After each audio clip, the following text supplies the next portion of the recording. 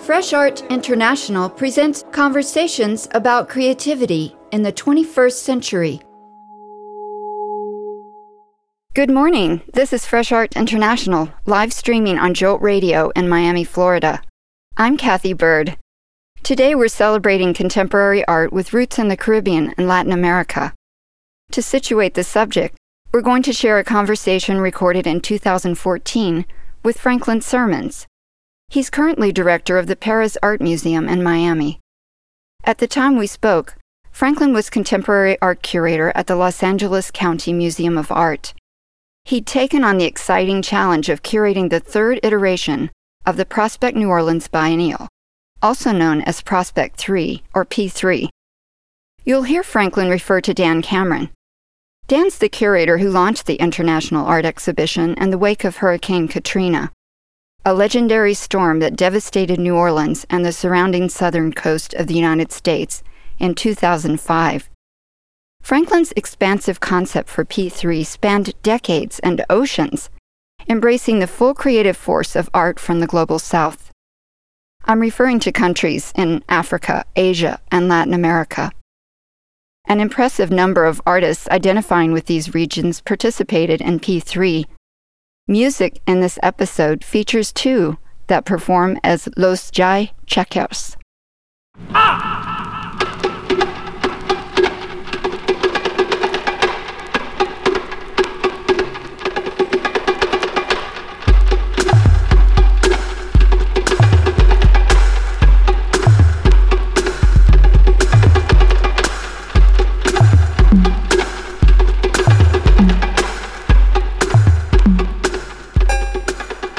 First and foremost is that the show or the exhibition and the project really began with Dan as a sort of not reaction, but in the wake of Hurricane Katrina. And I think that that major catastrophic event played so much of a role in terms of the art and discussion around the exhibition at its founding. And I believe that now at this point, further removed, that we can do something quite different. So we are drawing upon a thematic that, includes aspects of New Orleans very specifically, but not necessarily that one event. Franklin introduces the biennial's subtitle, one that evokes a very ambiguous sense of place. The exhibition, for me, is something that is subtitled Somewhere and Not Anywhere. And so there is this very strong focus on that place, and it can't be done anywhere else by any means, but it is also wide enough to encompass many different ideas and many different places and artists. So I'm hoping that that's what rings true and that's what people are left with. That would be considered your curatorial vision or your philosophy that's behind how you're organizing this exhibition? Well, the philosophy very much comes out of a research and experience in thinking about these type of biennial exhibitions and how they have been used historically.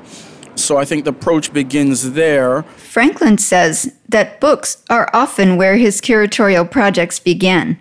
For me, literature always provides a sort of jump-off point. And in this case, I had been thinking about several different epic kind of novels, if you will, because that's what I do, and that's kind of where the approach often begins, and have settled on a book very specific to New Orleans called The Moviegoer by Walker Percy, which takes us back historically, of course, to the late 50s and early 60s.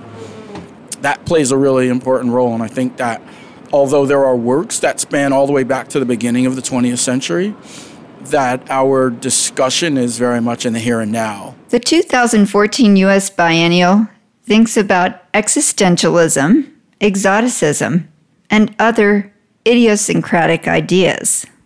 I would say that the moviegoer provides inspiration as a sort of existentialist, discursive kind of text in which things happen very subtly and perhaps poetically, and that the surface of that book is in New Orleans, but again, it could be anywhere else. And really, at its heart, it's about people and how do people see each other.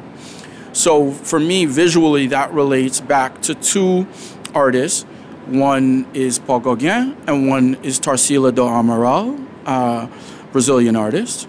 And there's a conversation between those two that's happening and has to do with how we choose to see each other. And I think that comes out of a reading of the book, perhaps. With Gauguin, there is, I think, an interesting side where it's trying to find himself in this sort of other, this exoticized other, perhaps. And then with Tarsila, she's trying to define another, as in define what it is to be Brazilian in the 1920s. Franklin talks about a 1928 manifesto that shaped Tarsila's perspective and introduces some of the 21st century views in the biennial. That relates very much to a manifesto called the Cannibalist Manifesto, or Anthropophagia. And so this idea of eating the other in order to show one's true self. So she's talking about the Brazilian identity around Native, African, European, and it can't be one without the other. So they're coming at these ideas around the other from two different viewpoints, from two different places in the world, from two different cultural experiences. But I think there's something interesting in that dialogue. Moving forward from there, I mean, there are several nodes of sustained thought or interest that artists will address. So you have artists who are interested in crime and punishment, for instance, in a very universal way. Artists who are interested in the South. In fact, there is a sort of smaller exhibition that is part of the general exhibition called Basquiat and the Bayou, which is very much about the American South, about the Mississippi River and the area. And then there are other ways of addressing that, and to think about the Caribbean, to think about South America, to think about Central America, think about Latin America as a node and not as the margin, but as the center. The lower Ninth Ward, a neighborhood devastated by Hurricane Katrina, was the focal point of Prospect 1 interventions. I know that Prospect 1 and Prospect 2 as well had a relationship with different communities. Like Mark Bradford did a project within a community, and Wangechi did the project in the house that was missing. And I'm wondering, how are the artists working in communities or within environments this time? Well, those specifically in the past were all in the lower Ninth Ward. And we have something going on there, but it's not by any means a central focus of this exhibition. The show will take place in most of the institutional venues, including the Contemporary Art Center, the New Orleans Museum of Art, the Ogden Museum of Southern Art, the Newcomb at Tulane. And then there are these other positions around the city that artists have been working on for quite some time as far as site-specific projects. Franklin introduces several of the artists involved in neighborhood projects.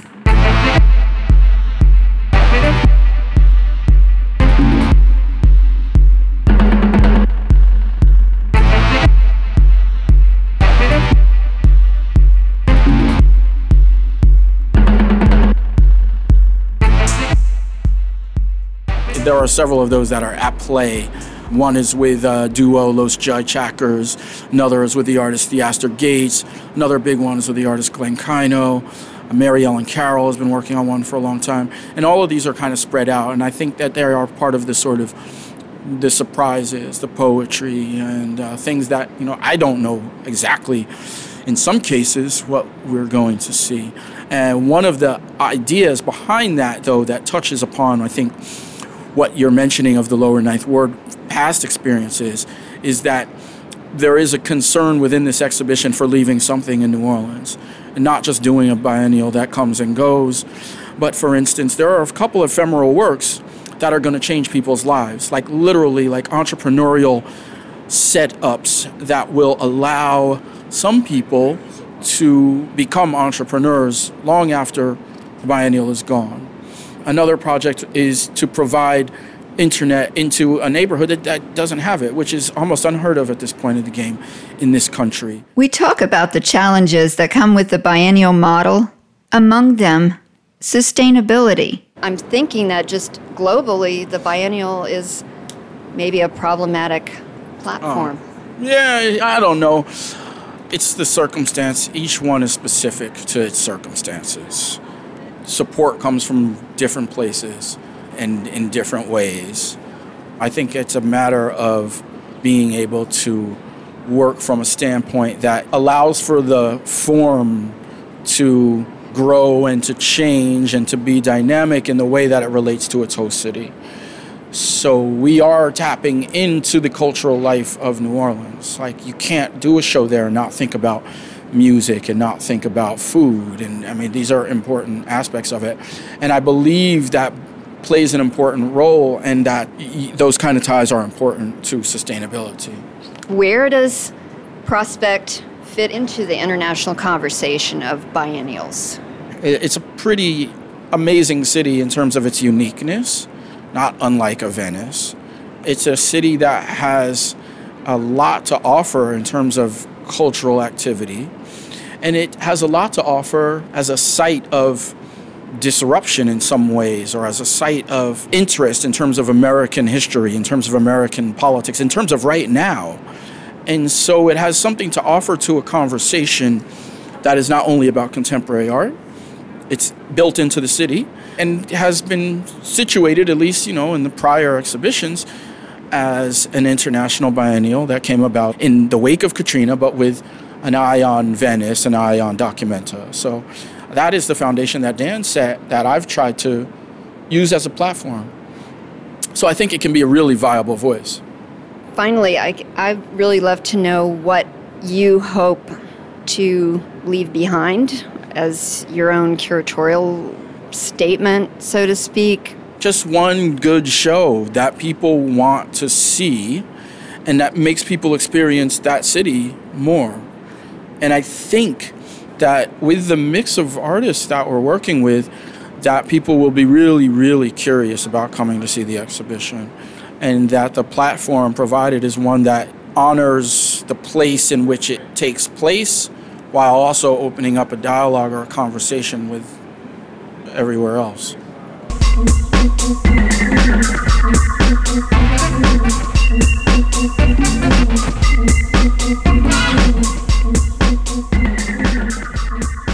Good morning. This is Fresh Art International, live streaming on Jolt Radio in Miami, Florida. I'm Cathy Byrd. Today we're exploring contemporary art linked to the Caribbean and Latin America. You just heard my conversation with Franklin Sirmans on curating the international exhibition Prospect New Orleans, with an eye toward Africa, Latin America, and Asia. Later in this show, you'll hear New Orleans described as an African city. Miami's strongest immigrant communities are rooted in the global South, too. Anyone who's been here for more than 5 minutes can feel it. You're about to experience the creative side of these communities with curator Rosie Gordon-Wallace, founder of the Diaspora Vibe Cultural Arts Incubator, or DVCAI. The arts initiative, founded 20 years ago, nurtures a growing family of artists and connects them with curators, collectors, scholars, and new cultural environments. Something that many of these artists have in common is the fact that they're underserved by local and global art markets. So it might surprise you to know that 2 of the venues where locals and visitors can currently encounter their work in Miami are inside luxury properties on Miami Beach. I live on the beach, so I don't need a car to reach these fresh art destinations. Instead, I hop on my bike, and it takes me only 20 minutes to reach the neighborhood known as South Beach. My first stop is a modest contemporary art display on the ground floor of a high-rise residency at the south end of Washington Avenue. Rosie Gordon-Wallace meets me here to show me paintings, prints, and sculptures that she chose to introduce art of the Caribbean genre. Our conversation begins with a bit of Diaspora Vibe history. In 1996, when we just started, we started with a single goal of just having an exhibition space. So the Diaspora Vibe Gallery, which is a space in 1996 to showcase the artists. Artists were coming back to Miami from major colleges, Chicago Institute, Pratt, all over. and they were not being received in a way that would help them to enhance their work. And is this all taking place in Miami? This is all taking place in Miami. That was the initial starting in 1996. We rented a space at the Bakehouse Art Complex, actually 2 spaces, and then it became 3 spaces. So I started in my living room. I got the guys together, and as a matter of fact, Cathy, Asser Saint-Val, whom you're going to speak to, was one of the first artists that started with us. So we've come 20 years full circle, and none of us have gotten any older. That's right. The energy is so obviously there, strong, continuous. The passion is there. Absolutely. And the community that you're building through it. I think that's one thing you and I've talked about before, is the importance of community. Right. I mean, it's important community for artists in general, but artists that feel like they're at the fringe, that they're not at the center of attention, that they have to fight every step of the way to be recognized, that community is critically important. And I want to add to that, we're all immigrants. And, in 1996, the issues of immigrants are the same as the issues in 2017. And maybe more profound. Well, they're there. They're there. Then there is multi-layered.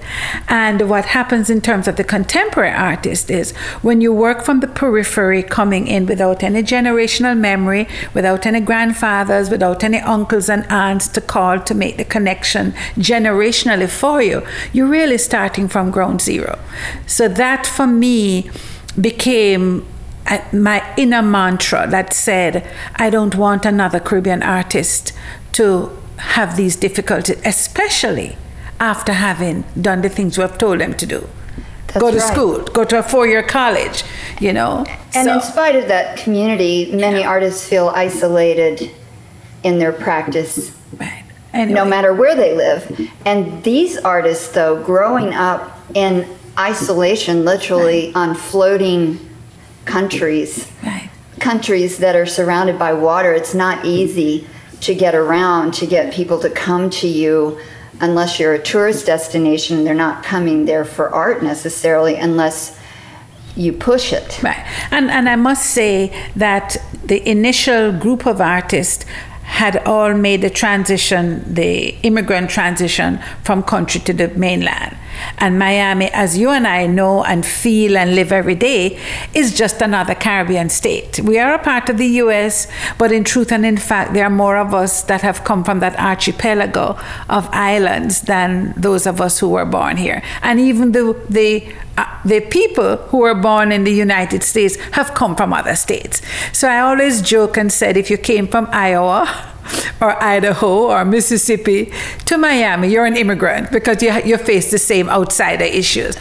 There's a third language that's used here in Miami too for I know one of the major founders of funding for the arts in Miami, the Knight Foundation, has all their application forms in Spanish, English, and Creole. Yes, and commendably so.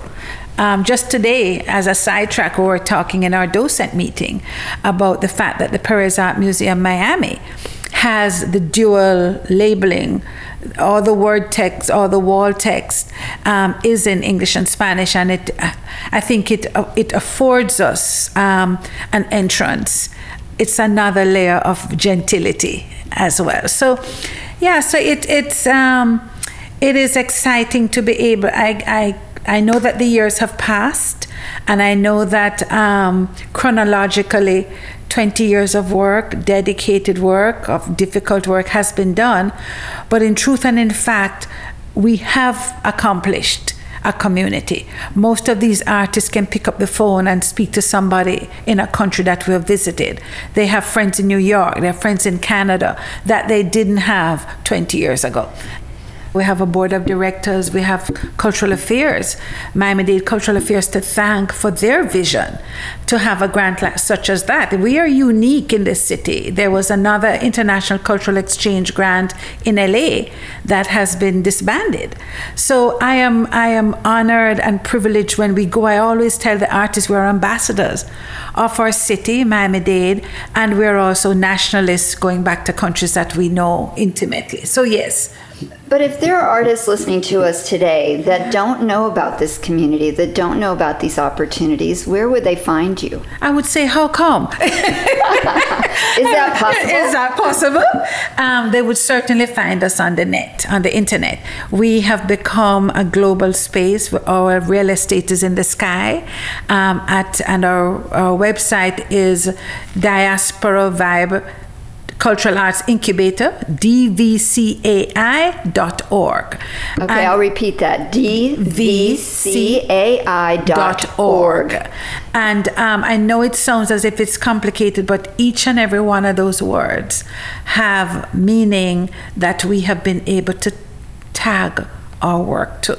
Let's talk about that then. Yeah. Okay, Diaspora. We're talking about the Caribbean 1996, diaspora. Cathy, when we started talking about the word diaspora, many of my friends who came to the bakehouse would challenge me as to our use of the word, especially my Jewish friends. They thought that they had zip coded that word. And in truth and in fact, the Jewish diaspora was properly defined. Now in 2017, you hear it all the time on the radio, in common conversation. Many cultural diasporas. That's right. No one owns that word. To our credit. So that word was purposeful. Cultural, because we represent many other cultures. I'm not a Jamaican incubator. We are a Caribbean incubator. What about vibe? We missed vibe. The vibe we didn't miss it. I was just going over it. Jumped vibe, over it. Cathy, we can feel it just sitting beside each other. That's right. There is a palpable excitement when you go to those islands in that archipelago. And you and I know, because you travel a lot and I love hearing your stories, we know that the Caribbean is defined usually by islands that touch the Caribbean Sea. But there is an emotional Caribbean. There's a geographic Caribbean that is way beyond that sea. And so that is where the pulsating vibe comes from. And then I'm a scientist. So the incubator, when you incubate something, I used to work in virology and microbiology. And when we had our chicks that we incubated, the day-old chicks, it was amazing to watch them in a temperature that encouraged growth. The word incubator in Diaspora Vibe Cultural Incubator was purposeful. I'm hoping that we have not only nurtured the artists, but that we have given them a platform that through nurture, they can come to full realization and maturation. And through community, they can feel a sense of belonging. And the arc of creating the work from brain to heart, heart to brain, to canvas, right? And then to the public, and then to a collector, hopefully to a museum. We have a couple of artists who have their work in museums. That arc brings me great joy. Good morning. This is Fresh Art International. On today's show, we're talking about contemporary art with strong ties to the Caribbean and Latin America. I'm with Rosie Gordon-Wallace, founder and director of the Miami Arts Initiative known as Diaspora Vibe Cultural Arts Incubator. We're sitting in the common area on the ground floor of a luxury high-rise on Miami Beach. The Diaspora Vibe has just begun to activate this space. A couple of weeks ago, Rosie introduced me to Asser Saint-Val, one of the artists whose work is on view. I asked Asser to meet us here. He's just home from a residency in Santiago de Cuba. The second largest city in Cuba is a 10-hour drive from Havana at the tip of the southeast coast. Let's listen to a few minutes of sound from the short documentary that Santiago filmmaker Jorge Morcillo produced about Asser Saint-Val's performance project. A la misma vez, cuando finalmente hicimos la apertura y pudieron tener la oportunidad de ser parte de este arte, hubo momentos que también la gente está un poquito reservada, está un poquito cuestionando que cómo es y qué voy a sentir y qué tengo que experimentar. Unas voces así extrañas, no sé. ¿Lo que probaste? Todavía no tengo en la boca. ¿Pero no te sabía nada de eso? Como a café, no sé. Yeah, but overall, I think it was very successful. They embrace it. It ignite imagination. Pero después, en definitiva, la gente se envolvió en el experimento, en el concepto y lo disfrutó. Fue todo un éxito. I'm really excited to meet you tonight, and lucky that you just got back from Cuba. Yes, Santiago de Cuba. Yes, one of the Incubator projects, I would say. One and of the- Rosie was telling me how you have been involved in this initiative since day one. Yes, since day one. Really, day one. Wow. From the start. Yes. That's absolutely. very cool. Uh-huh. And what I was reading about you, let's see, you were born in Haiti. I was, yes. You've lived in Miami for quite a while, though. You studied in the U.S. Yes, most of my education. I want to talk about the project you just did in Cuba. Yeah. And I noticed that it's a project that you had done earlier here in Miami Here in Miami, yes. called The Philosopher's Stone. Yes, La Piedra Filosofal. In Say Spanish. that again in La Spanish. Piedra Filosofal. I saw it brought in a lot of people together. It did. It brought the community together in Santiago de Cuba. I can't even say I anymore because the art community in Cuba was so excited and everyone wanted to be a part and help and see it realized in the city. So right now it's really, we created a public art installation that was very multi-sensory. I saw a bed being constructed. I saw headsets, a balloon shaped like Something you've never seen before, an ambiguous form that would ignite imagination. floating above the bed. Floating above that bed. When I did it here in Miami, I used tons of helium to float it. Unfortunately, Cuba did not have that resource, helium. The solution was to pull it up and hang it rather than have it float. We used a tree to hold it up.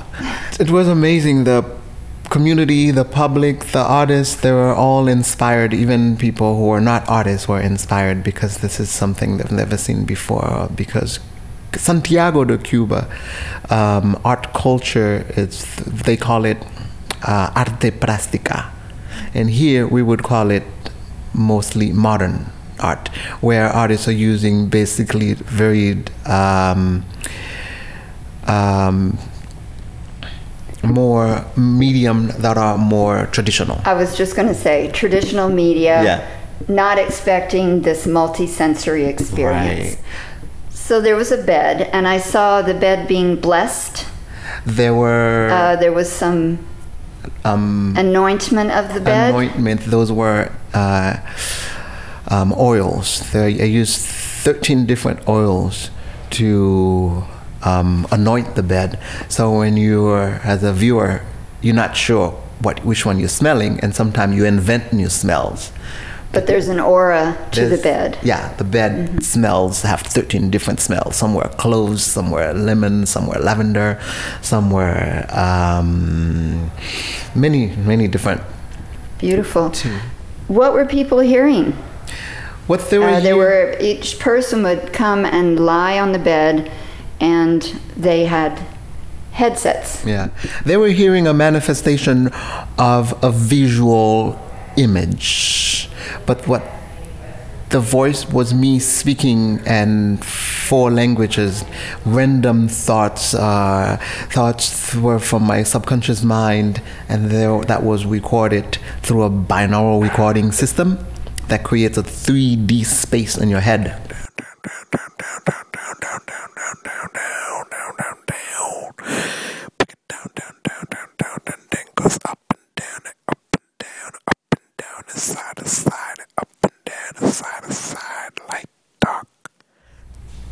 They were invited to lie down and have this listening experience. They would invite to lay down, wear the headset, indulge into this surreal space using all their senses, especially the sight and audio, as well as taste. Okay. Yeah, when I got to Cuba, there was a new component that was added to the installation. I collaborated with an artist named Dennis Galliardo. I saw people being fed something. Yeah. What were they being fed? They were being fed. The goal was to feed them food that wasn't common to them. Basically, I brought sunflower seed, non-seasoning, no salt, just natural sunflower seed, which has a lot to do with my concept and ideas with the work. What Dennis Delgado did is I took his work, which were drawings, and we hired a model and transformed it from an image drawing to a real person. So he created a mask. Yes, I saw that. Was beautiful. It really reminded me of your paintings. And when I saw his work at the Sky Gallery in Santiago, I wanted to call him. I told the curators there I'd like to meet him. I'd like to collaborate with him through this project, because that was one of the goals, is to bring the energy of Santiago into the installation. I called him, and ironically, my Spanish wasn't as great, but luckily he spoke French, because he traveled to France to show to his work, and also other speaking countries. So we were able to communicate with French, and did the entire project all in French. To describe the experience now, what's the story behind the experience? Well, the story behind it, it's titled The Philosopher's Stone. And the Philosopher's Stone is a concept we have always understood through books, movies, literatures, and its portrayal has something that is very, very, very far, distant. In order to find it, you have to go through fire or through portals that are impossible task. But through my studies, I've understood that it's actually something within you that you need to find. How close do you think people came to finding their stone? I think they did, because the stone is your philosopher's stone is your innermost, deepest creative side. And you're doing that all the time. We are inventing, especially a city like Santiago with such little resource. They are inventing from nothing, and they're creating from nothing. So this was a performance piece that now has been disassembled. It's no longer there. Luckily, I met an artist named Jorge Mosirio, who in my proposal of the project, speaking with them in the city, he loved it so much. He's a documentary, he creates films, and he decided to do a documentary, and this is how we heard. So it's documented from beginning to end. Tell me, what did you come away with as an artist? As an artist, I felt like I was inspiring more, and I came away with a sense of network and friendship. Socially, I came away with something completely different. There was a sense of just humbleness among some of the great artists there. They were very professional, but at the same time, they were helping me. And it was normal. I was dealing with a gentleman named Tamayo, who is an amazing painter. He travels all over the world. I have seen his work, documentaries, and he worked with me, helping me with my installation, like I was his his friend who we've been in school together for the longest. And I thought that was so beautiful for him to. I got away with this sense of what's the word I'm looking for? There was no pretentiousness. There was just human being, artists, creative minds, and it was among everyone, not just the artists, everyone. Do you sense a change or shift in terms of what could come of your experience there? Did it spark some new ideas? I hope so, and I think it did. I think it sparked boldness, the ability to do what you want to do by any means. Because some of the artists, they all have great ideas, but they felt because of resources, they can't do it, or because of the economy, they can't do it. But I think the installation had an impact on them that, look at these ideas I have on my notebook, I'm going to try to do them. ¿Te sentiste bien? Yeah? You're good? Imagínate nosotros. Okay. Imagínate nosotros. What does that mean? If he says that, if you feel good being here, imagine them, they're like ecstatic. Oh. Good morning. This is Fresh Art International. We just shared conversations with two members of Miami's Caribbean community, Rosie Gordon-Wallace and Asser Saint-Val, who's just returned from a residency in Cuba. Now you're going to meet another artist who benefits from Diaspora Vibe's residency program. Gerard Caliste was born in New Orleans, Louisiana, where his grandparents raised him. He's had tremendous fun and great success making art since he was a teenager. Houston is currently his home base, but he doesn't seem to miss Texas right now.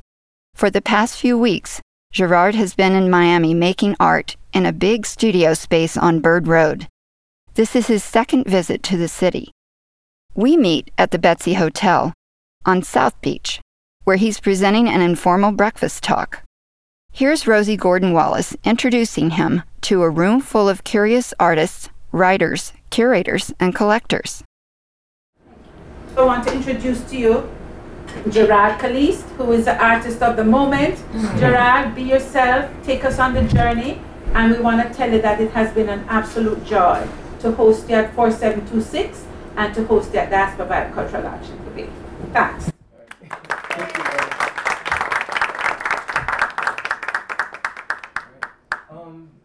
I would just feel very grateful for this opportunity, and I would of course like to thank Diaspora Vibe Cultural Incubator, Rosie Gordon, and for bringing me here, and also obviously the Betsy for hosting this event, Jean Blackwell Font, Iggy of Studio, 4726. They have been like my Miami family. And make me feel welcome, because I obviously don't know no one here but you guys. So I'm building upon that because I do feel a connection to Florida, Miami. It just feels natural. It's been very organic. Let's put it like that. This is my website. I'm gonna start with my first series, which was called Waterlines. First off, let me say, I am an expressionist artist.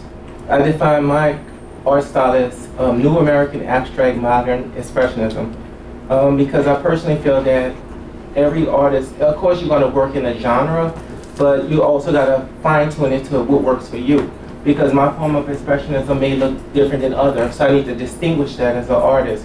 So I've kind of found it, and this embracing that term, trying to found an actual art style. It takes with creating the work, and as you create the work, it'll develop and people will acknowledge it. So that's my style. The first series is called Waterlines. This was a reaction for the events that happened in New Orleans, Katrina. Obviously that event had a profound effect on the people of New Orleans. My art, it was like the first time out of college, but I actually did a series of work. After the storm, I would go through the debris. And most of the figures you see are just from my imagination. I do reference real people sometimes, but the story I wanted it to like I guess, contain the human soul of the people of New Orleans, just the diversity. This is a piece from the Katrina, like, you know, you find the family photographs and things like that. And so, my grandmother's very significant. You can see like this is actually a picture of her. I mean, I had the original picture of this Xerox copy. You can see her in the center, and you can see her grandmother, who was Native American, and you can see my nephew, and you can see the House of New Orleans. You see the exits, like when you go, like even down today, you will see like how the marks that say how many people were found, how many dead bodies. So that's what that symbolized.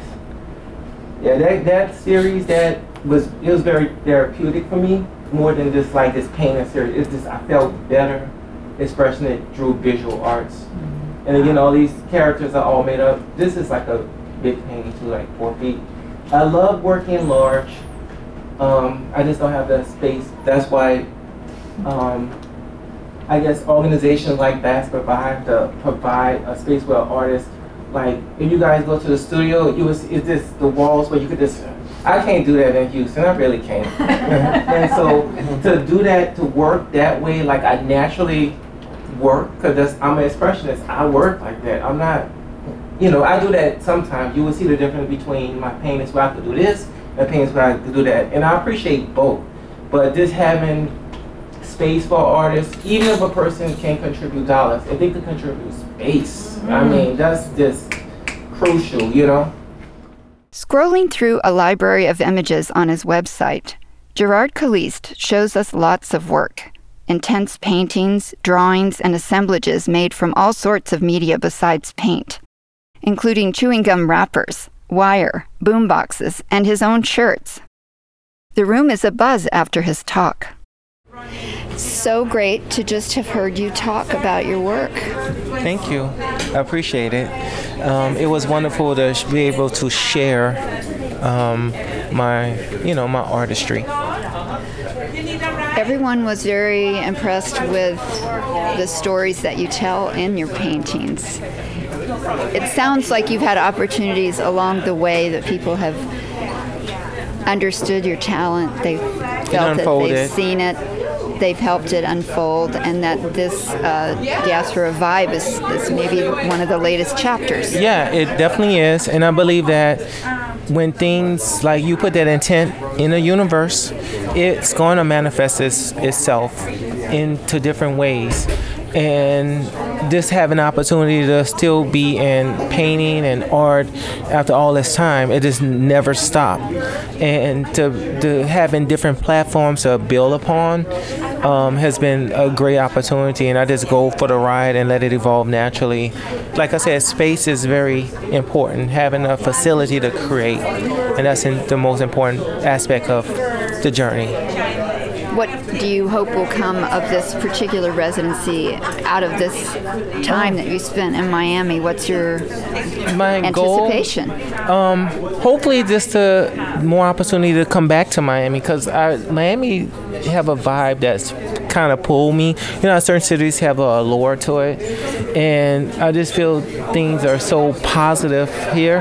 Like just the people I'm meeting, just the energy. I'm all about energy, and the energy here feel comfortable for me. And so my end goal is to be invited back. Good morning. This is Fresh Art International. We're streaming live from Jolt Radio in Miami. Our conversation is about contemporary art with a connection to the Caribbean and Latin America. You just heard a few minutes of a talk that Houston-based artist Gerard Caliste presented at the Betsy Hotel on Miami's South Beach. His second residency experience makes him eager to spend more time here. Now I'm making a couple of calls to introduce you to the next two artists making their way to Miami for a Diaspora Vibe residency. First, I reach out to Nadine Hall on the island of Jamaica. Nadine is an emerging artist who recently earned a BFA in textiles and fiber arts. Her work explores the impact and significance of family legacies.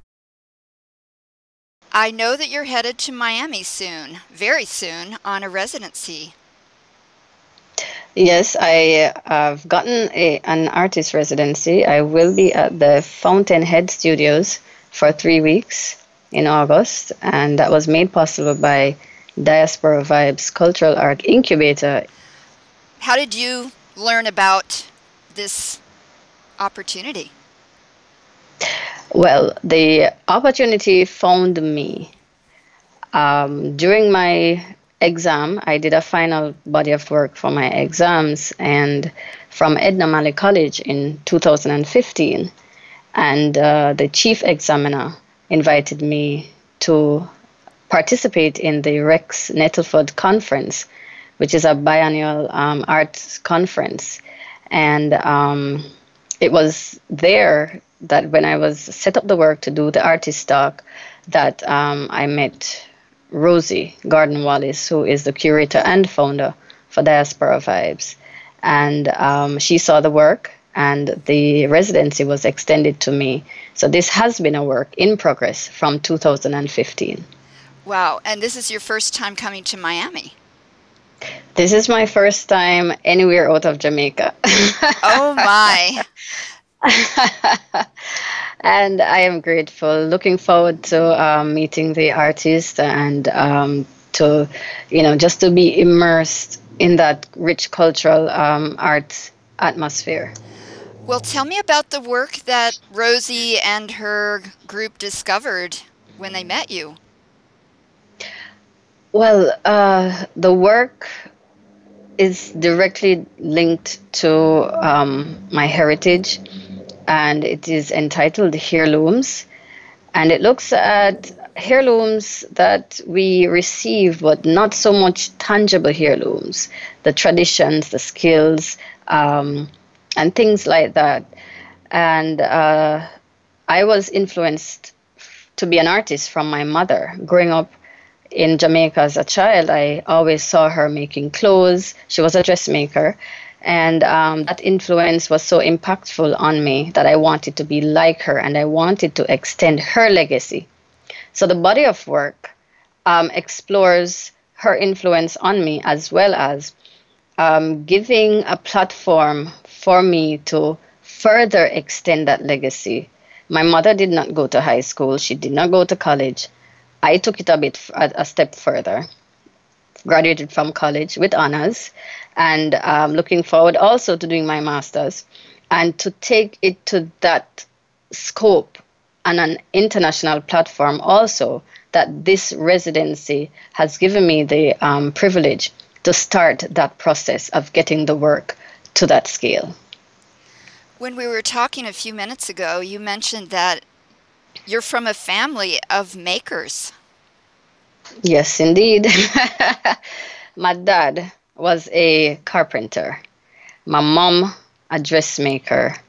My grandmother, my maternal grandmother, she also did dressmaking. Her brother was a draftsman and a builder. My grandfather, and these are from my mother's side, he was also a draftsman and a builder. I have an uncle who is an illustrator that worked for an advertising company as their graphic artist and illustrator. So it runs deep in the family and I could not hide from this. So this is just me getting the platform and the opportunity to really foster the gift that I have and then to present it to the world. Well, I know that Miami will be a great resource for you for stories to add to the stories you already have and your inheritance. I am looking forward to being there, and this is groundbreaking. As I said, this is my first time out of Jamaica. This is my first residency. This is just a plethora of firsts right now, and I'm looking forward to sharing my gifts and also learning from the artists and being influenced and just sharing in that rich cultural space that is in Miami. We look forward to meeting you in just a few days. That was my phone conversation with Nadine Hall, an artist from Jamaica who's coming to Miami for a Diaspora Vibe residency. For a few days at the end of her stay, Nadine will get to help celebrate the arrival of another incoming resident, Ashley Teamer. I reach out to Ashley in New Orleans, Louisiana. That's where she was born and where she now lives and works. Ashley's art explores the complexities of Black femininity through painting, collage, and animation. I am really excited to talk to you today because I know you're headed to Miami on a residency. Tell me about it.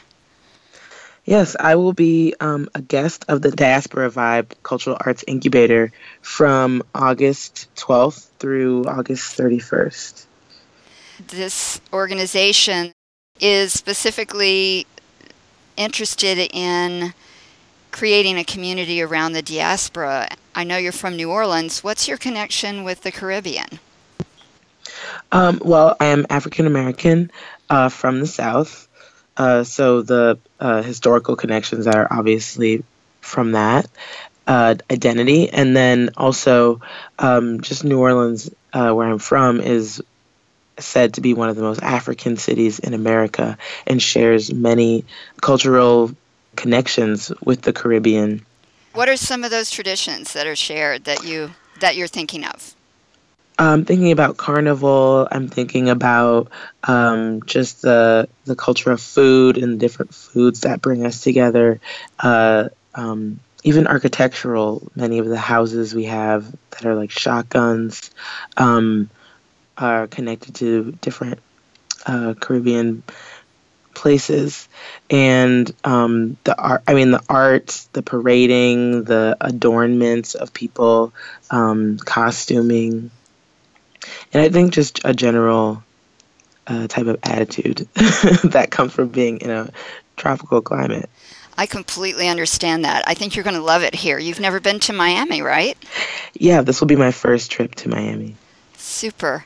I know that your work, I've been reading about it and looking at some of your videos, that you're really involved in exploring Black femininity. And the work that really fascinated me that I want to share with our listeners is this video series that you've invented in response to some need that you observed or some interest that you've been exploring about women in sports.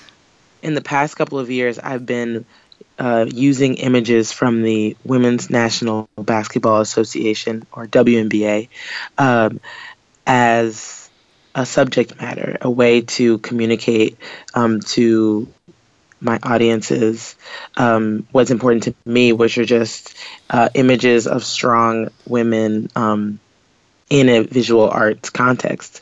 So I bought WNBA basketball cards on eBay, and I just started to play with them. Like many artists, I was just experimenting with how I could incorporate them into what I was already doing, and I thought that animation would be the best way. So in some of my videos, you can see that there's like some paintings that are there that I actually created while animating these figures. And the story really that I've just been playing with is that the players are exploring these abstract spaces that are kind of like outer space to find a new home where they can prosper and be seen as the superheroes that they are. Well, let's listen to the sound of that experience. I love these works, and we'll share them online too with links to the videos. Hello.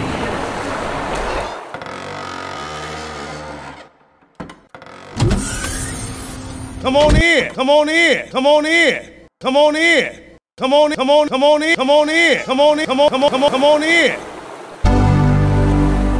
Tell me about what you're going to be doing in Miami. What's the goal for your residency? For me, the goal for coming to Miami is to, one, just explore the place and just like get a sense of a different place in the U.S. There's many places I have not been, and I think recently I've been able to travel more through the residencies that I've done.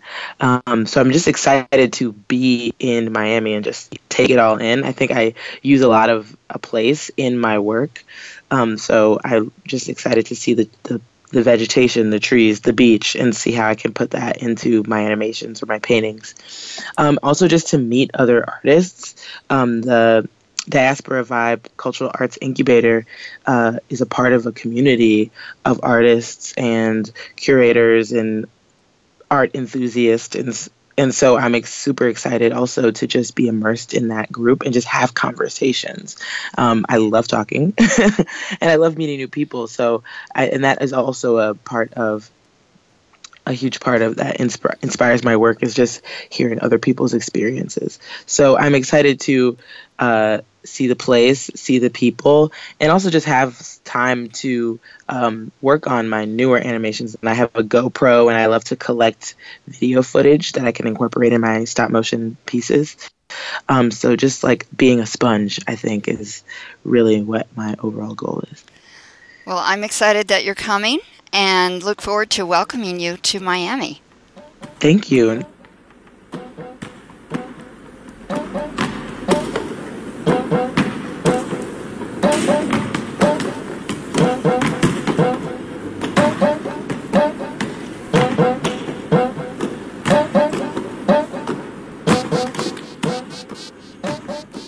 This is Fresh Art International. I'm Cathy Byrd. We're live streaming from Jolt Radio in Miami, Florida. Today's show, exploring contemporary art rooted in the Caribbean and Latin America, began with the voice of curator Franklin Sirmans, talking about the role of contemporary art from the Global South in the international art exhibition known as Prospect New Orleans. Prospect returns to New Orleans as a triennial this November, and we'll be there. So will Diaspora Vibe Cultural Arts Incubator. We're thrilled to celebrate the 20th anniversary of this organization in our conversations with director Rosie Gordon-Wallace and artists Asser Saint-Val, Gerard Caliste, Nadine Hall, and Ashley Teamer. Here's to another 20 years of cultivating networks and friendships that enrich cultural communities throughout the region. To learn more, visit freshartinternational.com. Follow our show at Fresh Art INTL and at Jolt Radio. You'll find us anywhere you go for podcasts. Thank you for listening. Join us every Wednesday morning for Contemporary Art Talk.